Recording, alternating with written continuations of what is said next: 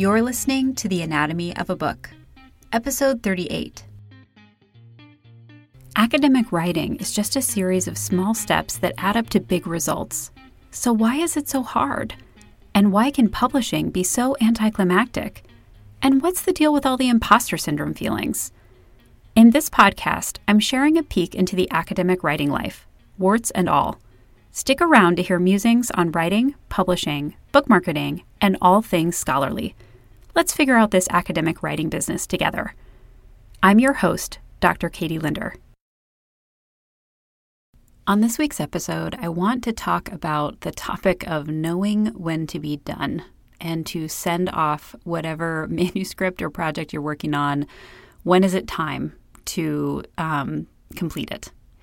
And this is especially on my mind as I've been wrapping up my third book, and it can be a little bit hard to let go. And I want to acknowledge that because I think that we can procrastinate the revisions or the turning in of something because we're just not quite ready to let it go and have it be off of our plates. And books in particular feel very permanent. And I think that there's always that concern that you haven't read enough, you haven't included everything, something new is going to come out while it's in press and you're not going to be able to include that thing. And this came up for me a lot, actually, with my first book, which was on rampage violence narratives. And while it was in production, another feature film came out that was featuring a rampage violence storyline. And that was what the book was about, fictional narratives of rampage violence. And I realized that, there was always going to be something, and I was never going to be able to stop producing the book. That there was always going to be a new novel or a new television episode or something that was going to want to be included in the book. And I just had to cut it off at some point and let it go. And this is also true for this most recent book on managing your professional identity online, because every day, it seems, there's a news item about an academic who is being, harassed online for something they've posted, or they're being fired for something they posted on social media. There's always some new social media platform or feature or something that could be included in this book that would be of use to people. And so I wanted to talk a little bit about a couple of the questions that I kind of ask myself to help me know when something is done, and also some strategies I use to help myself let go. So the first question I ask myself is kind of from a very fundamental place: have I created what I consider to be a helpful resource? Is there enough information? Is there enough kind of strategies, tactics, tools, templates, guiding questions in the document or in the book that I have written where I feel like someone could take the current form and they could be helped by it? And this is really personal to me because a lot of the things that I create, especially most recently with my books, are more practical. And they're for kind of professional development purposes. And I want to make sure that when it gets into the hands of a reader, it is useful to them.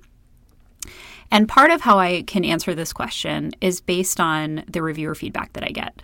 And reviewers for this book were very positive and enthusiastic about the practical nature of the book, the different kinds of things that I put in there to kind of guide people through the process of both creating and then managing their professional identity online. So I did feel like by the end, I did have this kind of useful resource that I could share.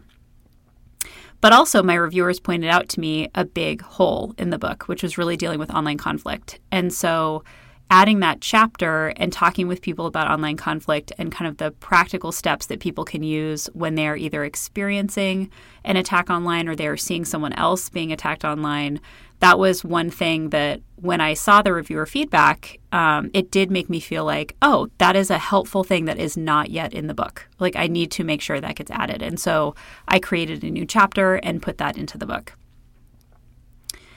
The second question that I asked myself, and this is really getting to the question of when can you stop reading and incorporating new scholarship, is have I included the resources that I feel are foundational to the question at hand?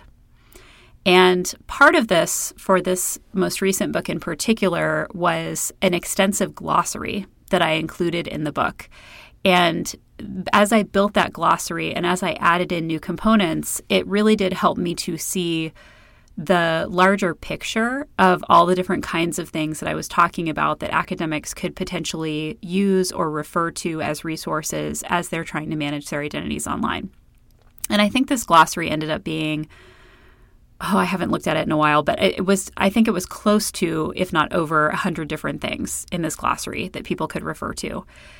And so the glossary is one way for me to kind of think about that. The other way for me to think about it is looking at the most recent literature as I was reviewing the reviewer feedback and also just kind of taking a glance at the different things that had come out since I had submitted it to reviewers, because it was about a 6-month window. There was at least one book on digital academics that I read and incorporated into the manuscript. But I mean, I think that this one is a little bit easier for me because I know there's always going to be something. There's always going to be something that someone might say, I wish you'd included this, that, or the other thing. And it's just not possible to recreate kind of the internet and put it into a book, or recreate, a scholarly database and put it into the book. So it is a total judgment call about what are the kinds of things that I think are foundational to the question at hand. And to some degree, it comes down to what were the resources that were most helpful for me when I was going through this journey. And as I've talked with other people, what were the resources that were most helpful for them? So it's a little bit crowdsourced, and it's a little bit based on, the dozens of conversations I've had over the last year and a half as I've been working on this book. So when I can answer both of those questions, when I feel that I've created a helpful resource, and when I feel that I've included the resources that are foundational to the main question that I'm helping people to answer or the main task that I'm helping people to do, it makes me feel a little bit better about moving forward. The third question that I ask myself is, have I created something that is basically the best that I can do at this stage in kind of my career, at where I am in the year, with the time that I have and the resources that I have? Is this basically the best that I can do? And this is the question that I also ask myself before I send something off to reviewers. Have I kind of taken this manuscript, whether it's a journal article or a book or a proposal or a conference presentation, have I taken this basically as far as I can without the feedback of someone else? And then when I get the feedback of someone else and I'm responding to that feedback, I ask that question again. Have I basically done the best that I can do to respond to this, given what I know about this topic and, the research that I can do, the time that I can give this, have I done the best I can? And then the final question that I ask myself is, and especially before I turn something in, is this something that I would be proud to have my name associated with? Because especially for books, this is a huge part of building my brand. And people will ask me to speak on these topics. They will, reach out to me with questions about the book. And I want to be able to sell the book and market the book with complete confidence that this is the best resource that I could have created and that I feel that this is a helpful resource for people. And I need to be proud of it in order to do that. I need to feel really strongly that this is something that will help people to better create and manage their professional identities online. So this is also something that I ask myself at any stage, really, when I'm turning over a manuscript, because I know that it's always possible that it could be accepted at that stage and that I might not get, for example, a lot of reviewer feedback that's asking for revision. They might just say, this looks good. And at least in one situation, my editor for my second book was willing to accept it without sending it out for review. He thought it was fine. And I asked for it to go out for review. And I'm really glad I did, because it resulted in another chapter in the book that was really meaningful and useful. And also it resulted in reorganizing the book's chapters. So I'm a big believer in feedback, but I also have to be able to ask myself, am I comfortable with moving it forward at any stage where I know that it could just be kind of taken up and published with my name on it? So the other thing that I've been thinking a lot about that really does help me to let especially book manuscripts go is that I've gotten into the habit of making companion websites. And this allows me, I think, a little bit of flexibility and freedom of, if something doesn't make it into the book and I think it's really useful for people, or if it's something that comes out that I think people need to know about after the book is in press, I can put it on the companion site. and I can link to it. I can share this resource with people, and I can say, here's some extras of things that maybe didn't make it into the book but could be useful. And there are so many places in this book manuscript where I have referenced the companion site and said that there is going to be information on there for people. And I've already bought the domain name, and the next step once this book is kind of moved officially into press is to start building out that website. And I think that makes me feel slightly more comfortable with letting it go, that I know that there is this kind of extra space online where I can include additional resources, tips, links, and things that might be useful for people that just didn't make it into the book. Now, I think the other thing to keep in mind is that books, and especially the ones that I write, cannot be, hundreds and hundreds and hundreds of pages long. And we all have to make judgment calls about what goes in and what does not go in. And oftentimes when I'm writing books, there's quite a bit of trimming of things that don't get included.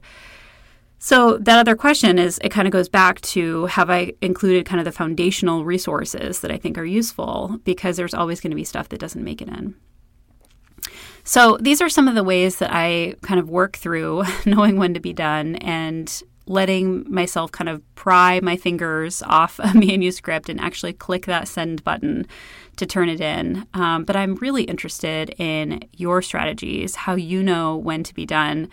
And if you're struggling with letting these manuscripts go, because I definitely don't think it's an easy thing, and especially when you work on something for months and months or years and years, and it feels so connected to your identity and to, your work and the kinds of questions that are really important to you, it can be hard to let that go and let it go out into the world and kind of stand on its own.